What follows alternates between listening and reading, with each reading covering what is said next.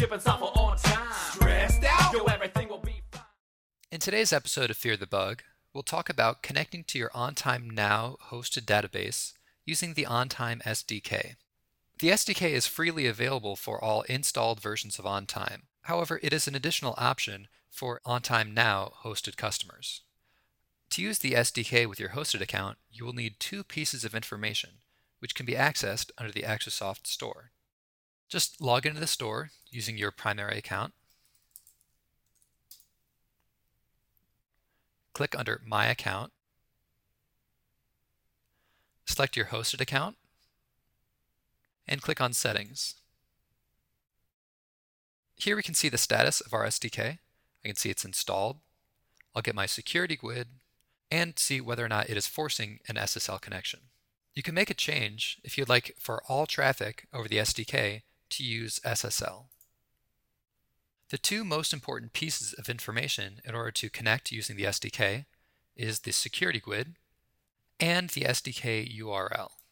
This would need to be changed to HTTPS if I'm going over SSL. Another valuable resource when working with the SDK is the SDK help file, which can be found under our support documentation.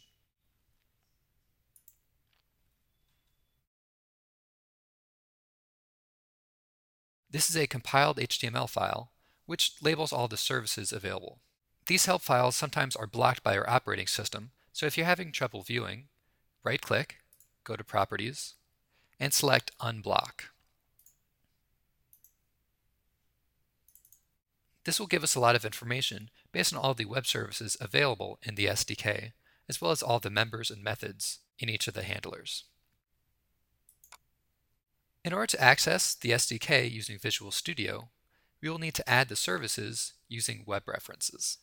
To add the web reference, go to References, right-click, add a service reference, go to Advanced, and click to Add a web reference. Here we'll need to add the URL for the specific service we'll be using. We'll be using the feature service for this little app which I've created. This would be the URL you can find under your hosted dashboard.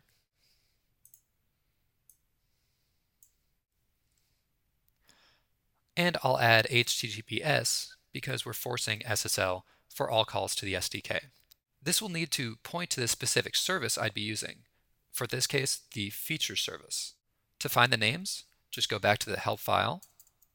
And the name of the service is just the name of the handler, except with the word service in place of handler, and then adding .asmx. So to add the features service, I would go back to add my web reference, type in features service,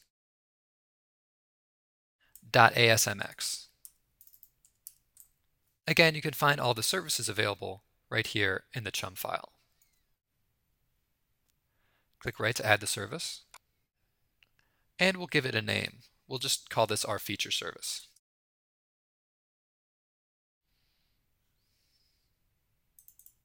And now I can access my feature service through the SDK and see all the available functions. All calls being made by the SDK will also need a reference to the security token or GUID key. And here I can see is reference to it. This GUID key for the SDK can also be found under the hosted dashboard. And here I can see this is the security GUID I will need whenever making any calls to my SDK. You can just copy it and paste it. And now let's test my form.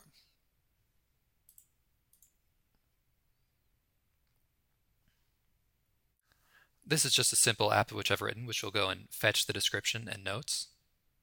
And here we can go and see the information. You can find some detailed information regarding all the classes and methods available in the SDK help file.